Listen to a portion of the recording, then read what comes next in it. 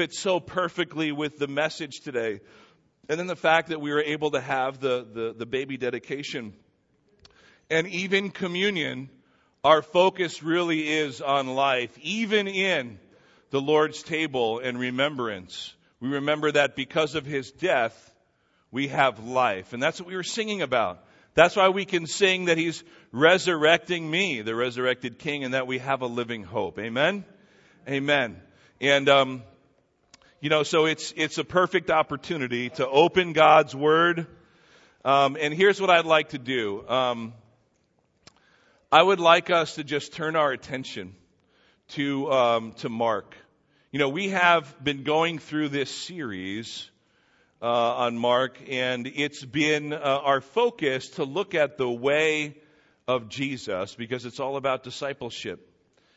And we have noticed in the past few weeks, especially coming out of Holy Week, that there's been this trend towards the end of the gospel and the end of Jesus' life and ministry that people, especially the religious leaders, have been trying to test him, haven't they? They've been testing him, trying to trap Jesus into saying or doing something that would get him in trouble, either with the people, his followers, or with the religious leaders, or even the Roman leaders. And so today is no different. We see that happen once again. And so there's this group of leaders called the Sadducees. And we're going to see this story in Mark 12, if you want to open your Bibles. And it'll be up on the screen in a moment. It's Mark 12, verses 18 to 27. And in this particular event, what's happening is there is now a group of leaders called the Sadducees. You heard of them? And they were sort of like, they were part of the priesthood, and they were sort of the aristocracy, if you would. And here's some interesting things we need to know before we dive into our passage. The Sadducees, they did not believe in the afterlife. They did not believe in resurrection. They didn't believe that there was life after death. They didn't believe in angels, but yet they believed in the first 5 books of the Bible, the books of Moses, we call them. And so, yes, they were devoted to the Scriptures, but just those 5 books and nothing else. But yet Jesus confronts them in everything they should know when they try to test him. So this is the group of leaders who approach Jesus now, the Sadducees. They don't believe in angels or life after death or the resurrection, and only in the first 5 books of the Bible. And so they come up with this story they believe is so wonderful, and they figure it's just going to be the perfect way to trap Jesus.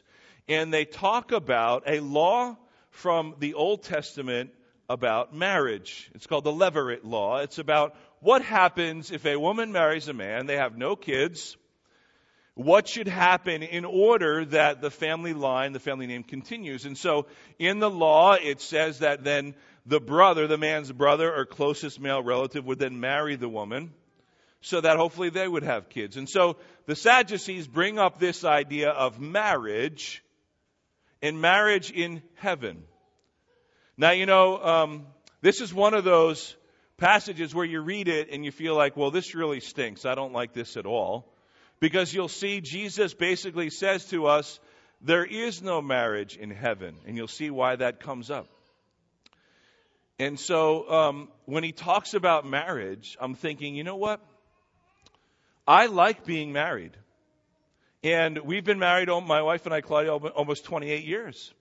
And we enjoy being married. And I remember way back on that day when I saw my bride walking in, and my jaw just dropped when I saw her in her gown and everything, and just so beautiful. But there's so much of a picture in our passage today about marriage and the spiritual significance. But when Jesus says there's no marriage in heaven, I say, I don't like that, Jesus. I'm not crazy about that idea. Are you telling me that for all eternity I'm not going to be married? Because I'm really enjoying being married here on earth. But let me say this, for those of us that are married, this is actually not a downer. in a way, hopefully you'll see, this is actually hope. And it should bring us hope that, in a way, to understand that there is no marriage as we know it in heaven. And hopefully we'll open that and see why. But one of the things that I love about being a pastor is performing weddings. I mean, I love baby dedications, and they're so unique, and baptisms. But officiating a wedding, especially between two believers, is so very special. And why? Because marriage, in God's eyes, in His design, is supposed to be a living picture of the gospel. I'm going to say that again. Marriage between two believers is designed by God to be a picture in this world, evidence of the gospel. Why? Because marriage is all about sacrificial love. And of course, we know that the gospel, the center of the gospel, is what Christ did for us. In just a few minutes, when I'm done with the message, we're going to gather around the Lord's table and remember His death and resurrection. But we remember that through His death, we have life, because the gospel is all about new life because of His death, because of His sacrifice, see? So marriage, in our sacrifice to one another as husband and wife, is designed by God to be a picture of the glorious gospel. And so even more so to say, well, boy, I really thought God really loved marriage and He instituted it for many reasons, so why wouldn't it exist in heaven? I love performing and officiating weddings because we get to talk about these things, and you see a new a bride and groom, and they're beaming and so excited, and I know as somebody who's been married for 28 years, really they don't know anything, right? But yet there's still so much joy ahead of them. But we try to focus that ceremony, that brief but powerful ceremony, on the fact that God designed marriage, and He did it for a reason. But yet in heaven, there'll be no need for marriage. So let me read our passage for today.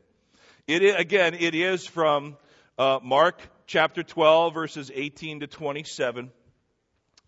And it's this just short passage about the Sadducees trying to trump Jesus and say, look, there can be no resurrection because look at our scenario.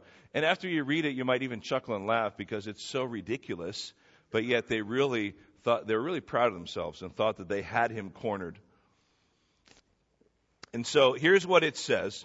It says in Mark 12, 18 to 27, the Sadducees came to Him, who say that there is no resurrection.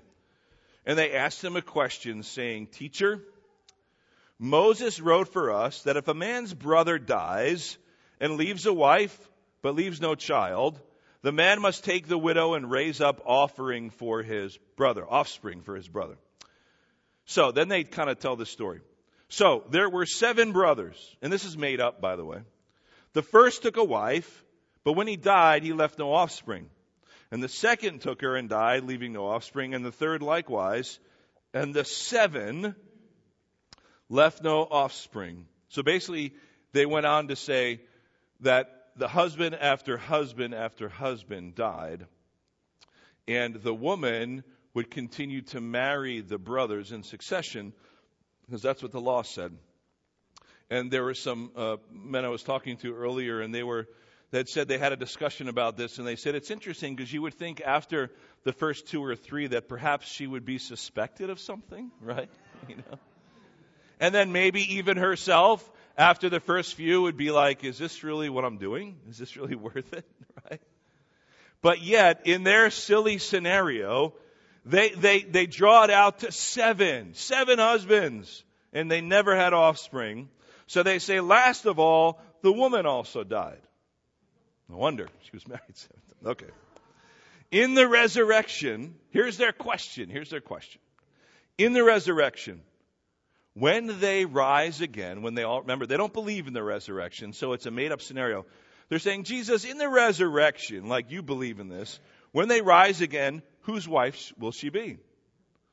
For the 7 had her as wife. See, so here's their scenario, their thinking. because there's no way this one woman could be married to 7 men at the same time in heaven. That proves there's no resurrection. That's their thinking, see? So convoluted that it is. You could picture Jesus probably chuckling, and they're like smirking, like, hey, we got him. And so here's what it says. Jesus said to them, and you got to love the way Jesus approaches the religious leaders, different every time, but always right to the point, and always responding to a question with a question. So here's what he says. Jesus said to them, is this not the reason you are wrong? Because you neither know the Scriptures nor the power of God. For when they rise from the dead, they neither marry nor are given in marriage, but they're like angels in heaven. And as for the dead being raised, have you not read the book of Moses? Remember, he knew they only believed in the books of Moses.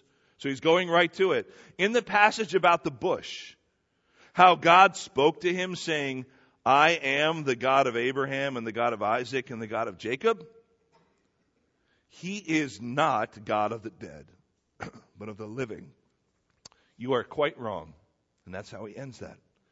So let me just give that quick overview again. And we're gonna look at each verse, each section briefly. And then we're going to get to what I call the so what part. It's our application. So what about all of this for us? What does it mean? What do we walk away with today to do? What are sort of our action steps? So of course they're trying to trap him because they don't believe in the resurrection. They want to get him in trouble. And remember, this is Tuesday or perhaps Wednesday of the last week of his life. And they're trying over and over again to trap him. And so it says in 18 to 23 is their silly question. But then in verse 24, what does he say? See, in verse 24, Jesus responds and says, first of all, the reason that you're wrong is twofold. Because you don't know God and His power, and you don't know His word. So let's stop there for just a second. They came to a wrong conclusion about resurrection and life after death because they had a wrong interpretation and wrong understanding of God's word, first and foremost. They didn't know the Scriptures, but yet they touted themselves as ones who focused on the first 5 books, and they knew it backwards and forwards. They knew all about it, but yet they didn't know about the resurrection. See, they made assumptions and didn't know all of Scripture.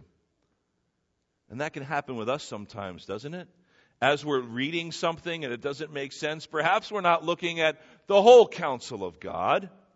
Because if we read all the counsel of God, we'll see there's no contradictions, and other verses might help to inform something we're reading. Therefore, that's why I think it's really important that we go through books of the Bible in our sermon series, because we have to get even to passages like this where I don't want to talk about that there's no marriage in heaven.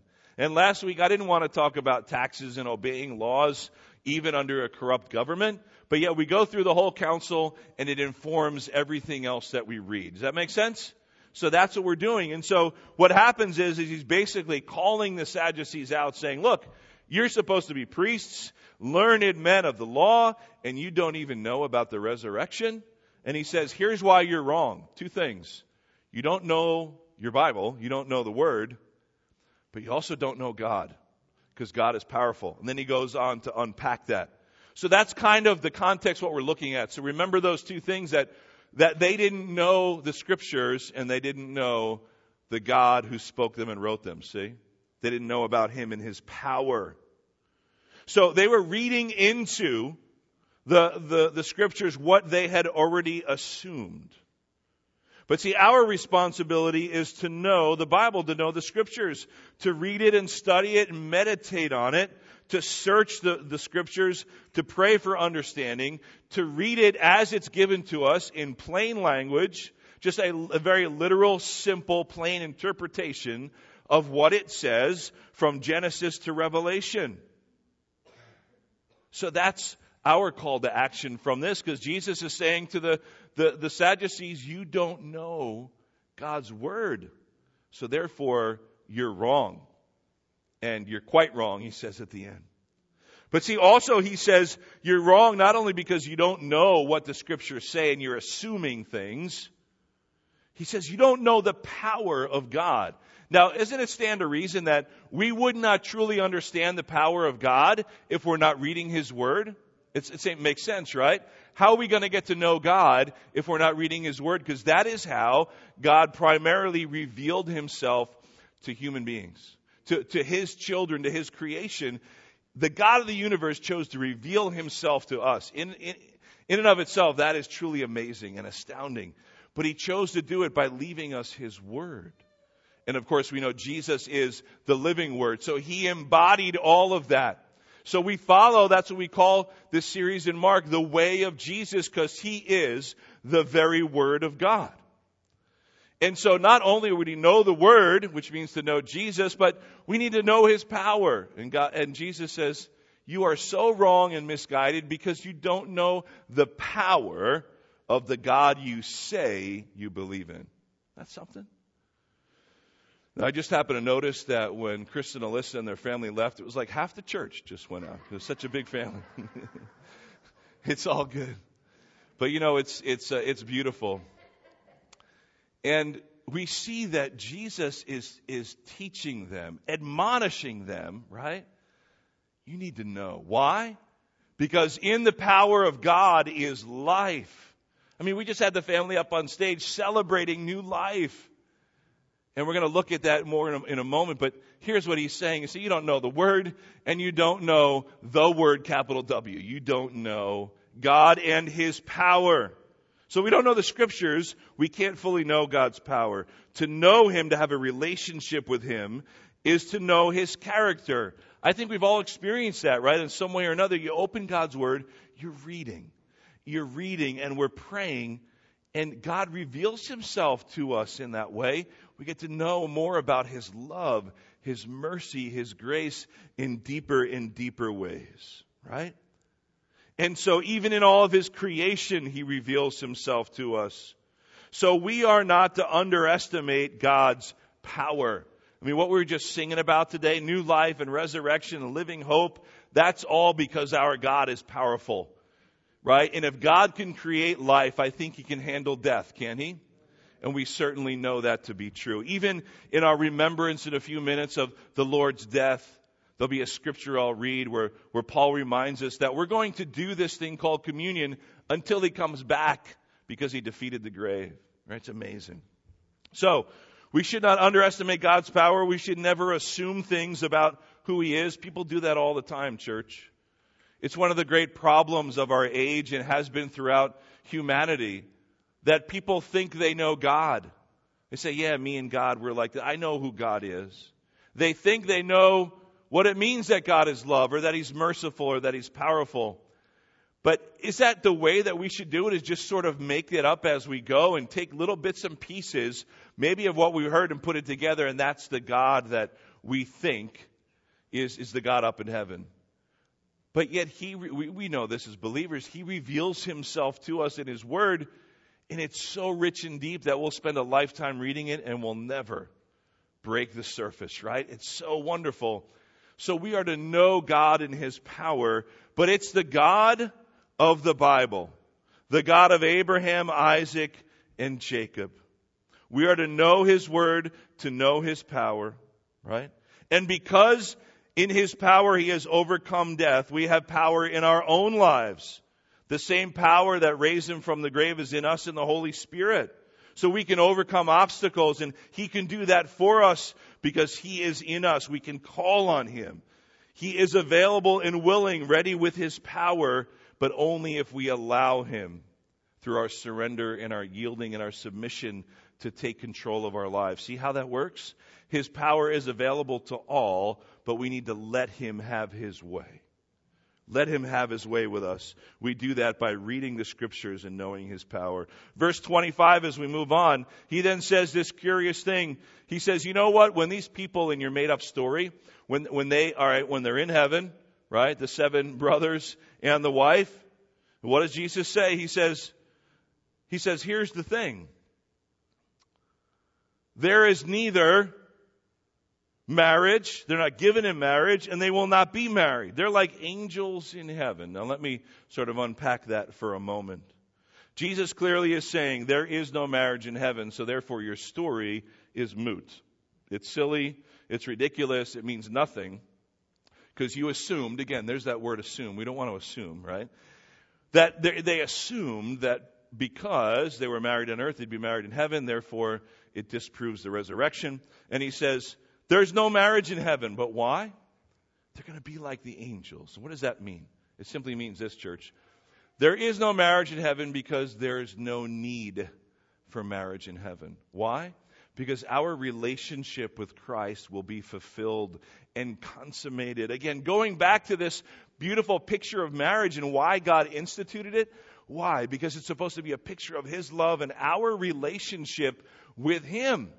The marriage is husband and wife. Doesn't it not say back in Genesis that the man will leave his father and mother and cling to his wife? The two become one. That's the picture of the marriage relationship. That's supposed to be the visual of us and God. The two become one, that we are believers committing ourselves to Him. Don't we also know that Jesus calls Himself the bridegroom, and we as the church are the bride, see? We are the ones who are supposed to be putting on that white dress of purity and righteousness, so to speak, preparing ourselves for His return, because when He comes back for us, church, we will then enjoy what we see in Revelation called the marriage feast of the Lamb. When us, the church, and the bride are finally joined together, we get to see Him face to face with our bridegroom. What a wonderful picture of relationship. So Jesus says, is basically saying, look, there is no need for marriage as we know it here on earth, this side of heaven, in heaven, because our relationship with God will be perfect. Now, God gives marriage, and He instituted marriage between one man and one woman for a reason, for many reasons, but two of them in particular. One is to meet our needs, our emotional needs, our physical needs, right? I mean, that's a big part of being married. So I'm going to commit to living the rest of my life with this person because there is going to be the fact that I get to meet their needs and they're meeting my needs, because we all, as humans, have needs, don't we? We have emotional needs. We have needs of affection and physical touch and embrace. And God creates marriage for that in a very special way. But see, in heaven, there won't be a need for that because we will be embraced by our Creator. And we won't need what we need here on earth. But isn't it beautiful? God gives it to us here, but it's just a veiled picture of what we look forward to in heaven. But see, God is the one that meets all of our needs. Claudia and I, when we counsel young couples that are getting married, and we're talking about what marriage life looks like, and scripturally what God designed it to be, and we say, you know what? From the very outset, we say, your spouse, the one that you're about to marry, will never be able to fulfill all of your needs. And at some point, they will let you down. Now, we don't really want to hear that when we're getting excited about being married, right? As we often say, like we were told in counseling ourselves before we were married, we were told very first day, our pastor said, look, just so you know, you're marrying a sinner. Now let's move on. And we were like, whoa, okay. But it grounded us and gave us this perspective. See that we are not perfect, of course, but God is. And so even in marriage, marriages can be work, and relationships of any kind are work, and they can be difficult. They're worth it, but they are just a picture of what is to come. But see, there's another reason that God instituted marriage here on earth, and it's simply for procreation, so that we can perpetuate the human race. God put that into motion. It says one man and one woman, and they join together, and they could be fruitful and multiply, right? That's God's plan. That's His design and His idea. Will there need to be multiplication of the human race in heaven? No, Jesus says they'll be like the angels. Why does He say that? Not because we're going to get our wings like Clarence from It's a Wonderful Life, not like that, right? It's not because we're going to be fluttering around on the clouds with our wings. No, He says you're going to be like angels. Why? Here's a really good theological point to make. There are right now, as we speak, the same number of angels in heaven as there were when God created them. Angels do not procreate. It's not angels don't die and then there's new baby angels. It doesn't work that way. There's the same amount of angels. So when Jesus says there's no marriage in heaven, there's no need for it, he's saying, first of all of your needs will be met by God perfectly and for eternity. But two, you don't even need to procreate anymore. One of the reasons God instituted marriage here, because you're going to be like the angels. There won't be a need for that. See? But let me give you some hope, church. And this is what I found to be truly hopeful. Even though we say, yeah, this really stinks. There's not going to be marriage in heaven, so my spouse and what, I'm not going to know them? I'm not sure about that. I tend to believe that there's enough in the Scripture that tells us that we will know loved ones in heaven. Right? And isn't that a part of our great hope here and now? That we will be, right? We talked about resurrecting. That we look forward to that day that He returns for us. For the church, it says the dead in Christ will rise first. We will meet everybody in the air. What a glorious time that will be. So I do believe that in heaven for all eternity and in the kingdom where we get to reign with Christ for 1,000 years, we will know in some way, we can't understand it, we will know our loved ones. And so your spouse, your husband, your wife, you will somehow know them. But I tell you this, no matter what it looks like, it's going to be infinitely better.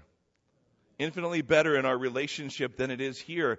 And you know what? For those of us, again, we love being married. We can't picture that, but yet we know it's true. That it will be perfect in heaven. Our relationships will be perfect. There'll be a new reason, a new need for it. And whatever it is, we're going to love it. And we're not going to complain. And we're not going to be envious. Right? It's going to be wonderful. And that is our great hope. And so even though we say, Jesus, what do you mean no marriage in heaven? We look at it and we say, yes, you know what? That is a wonderful promise and a hope. Because that is perfection. Here and now, it's good, but it's not perfect. But one day, our relationship with Him, and in some way, our relationship with others will be perfect. And so, it also gives us a hope. Before we conclude those thoughts, we say it gives us hope. Why? Because when our loved ones pass on, we mourn our loss, not their loss, because they're with Jesus. We mourn our loss here and the loss of that relationship and that physical affection and that touch and hearing their voice and all of that we lose.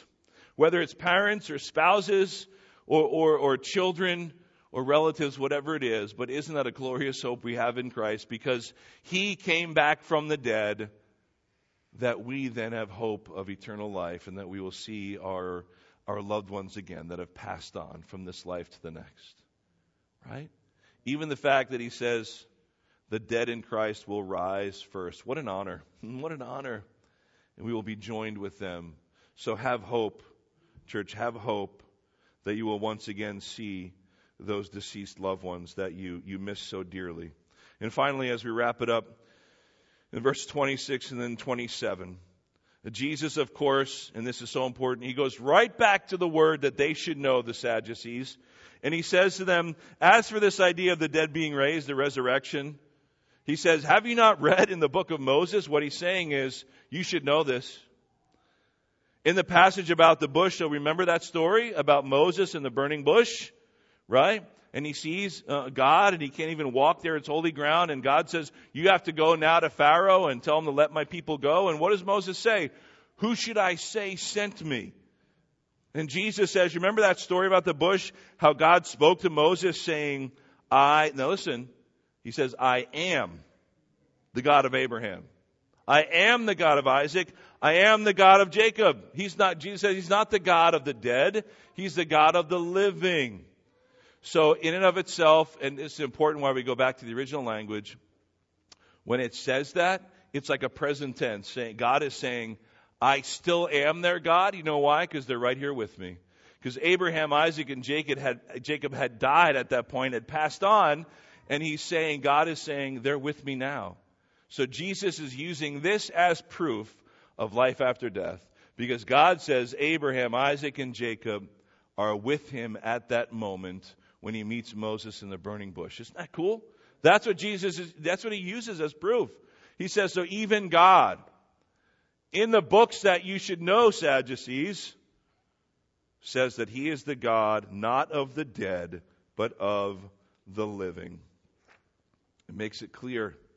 So there is life from death. That's Jesus' death. We'll remember in a moment. We should celebrate life every day. So what does that mean for us? Married couples, we are to be thankful that God gave you your spouse. In any relationship, God is to be the center, the reason, the strength, even the power for forgiveness. Because again, relationships are not perfect here in this side of heaven.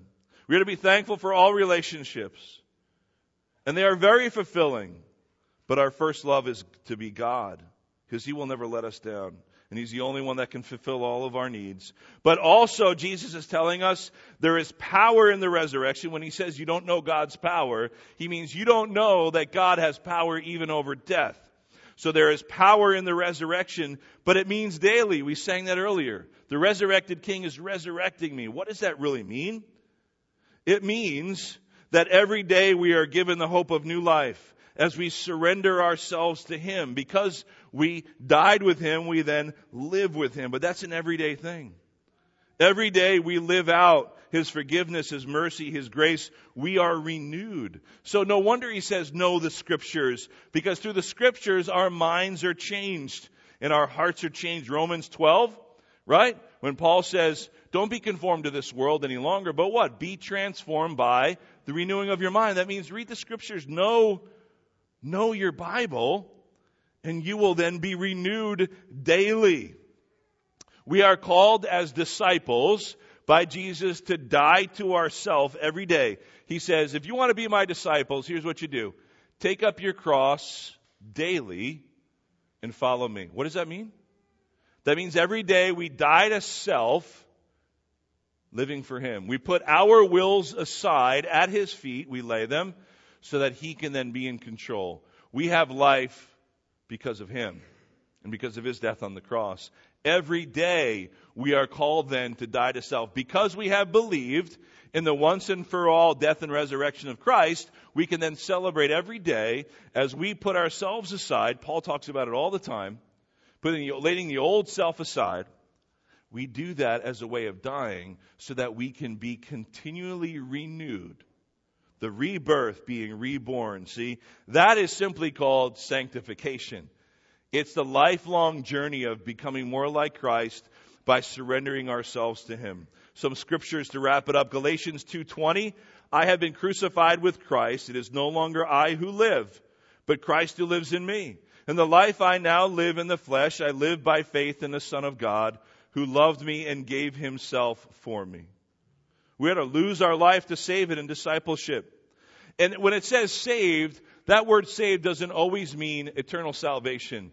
That word saved in the New Testament also often means being saved like rescued, being saved from pain and consequences of sin. Mark 8:34-35, and calling the crowd to Him with the disciples, Jesus said to them, if anyone would come after me, let him deny himself, take up his cross, and follow me. For whoever would save his life will lose it, but whoever loses his life for my sake and the gospel's will save it. See? Saved to life. But what happens when we're disobedient? We don't understand God's power. We lose out on that abundant life that we were talking about. John 10:10. See, the thief comes only to steal and kill and destroy, Jesus says. I came that they may have life and have it abundantly.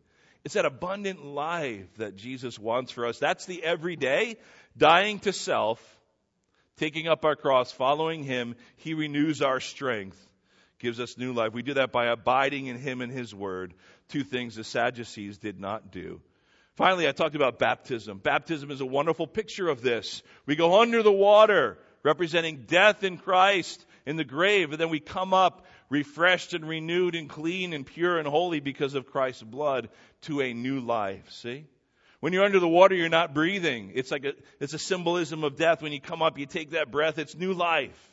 It's new life in baptism. That's why Jesus commanded it for the church. Romans 6:4-8.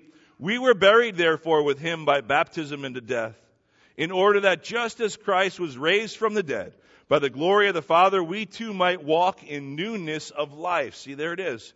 For if we have been united with Him in death, in a death like His, we shall certainly be united with him in a resurrection like his. We know that our old self was crucified with him in order that the body of sin might be brought to nothing. That's the denial.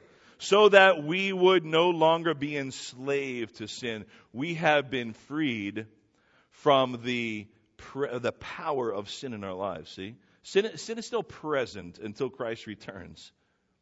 But we don't have to give in to sin anymore. So that power has been taken away from sin. We sang that. The roaring lion confesses, the grave has no hold on me. So remember in our passage today, Jesus says that God is the God of the living, right? I want to end with this. People joke around all the time that I say in conclusion, and then I go on for about a half an hour. But I guarantee you this is the last thing I'm going to read and say. Because I can't say anything after these words. This is from 1 Thessalonians 4:13-18. It would be wrong of me to say anything else, because then we're going to move into a time of communion. And just briefly, we're going to pass the bread and the cup, and we're going to pray over it, and we're going to take it together as a church, because Jesus said to do it, because it's symbolic of his death and his resurrection. We're going to do that. But here's what I'm going to read. 1 Thessalonians 4:13-18. If you know it, it's about this thing we call the rapture. It's about the return of Christ. Let this be your words of hope today, church. We do not want you to be uninformed about those who are asleep, that you may not grieve as others who do not have hope. For since we believe that Jesus died and rose again, even so, through Jesus, God will bring with him those who have fallen asleep. There's our hope. For this we declare to you by a word from the Lord, that we who are alive, who are left until the coming of the Lord, will not precede those who have fallen asleep. For the Lord himself will descend from heaven with a cry of command, with the voice of an archangel, and with the sound of the trumpet of God, and the dead in Christ will rise first. Then we who are alive, who are left, will be caught up together with them in the clouds to meet the Lord in the air, and so we will always be with the Lord. Therefore, because of all that, encourage one another with these words. Is that encouraging to you today? I hope so. Let this also, this remembrance of Jesus around the Lord's table, let it also be an encouragement. Yes, we focus on his death. We focus on his suffering. And we focus on all that it truly meant. And that is right and good. But you know, when the ancient church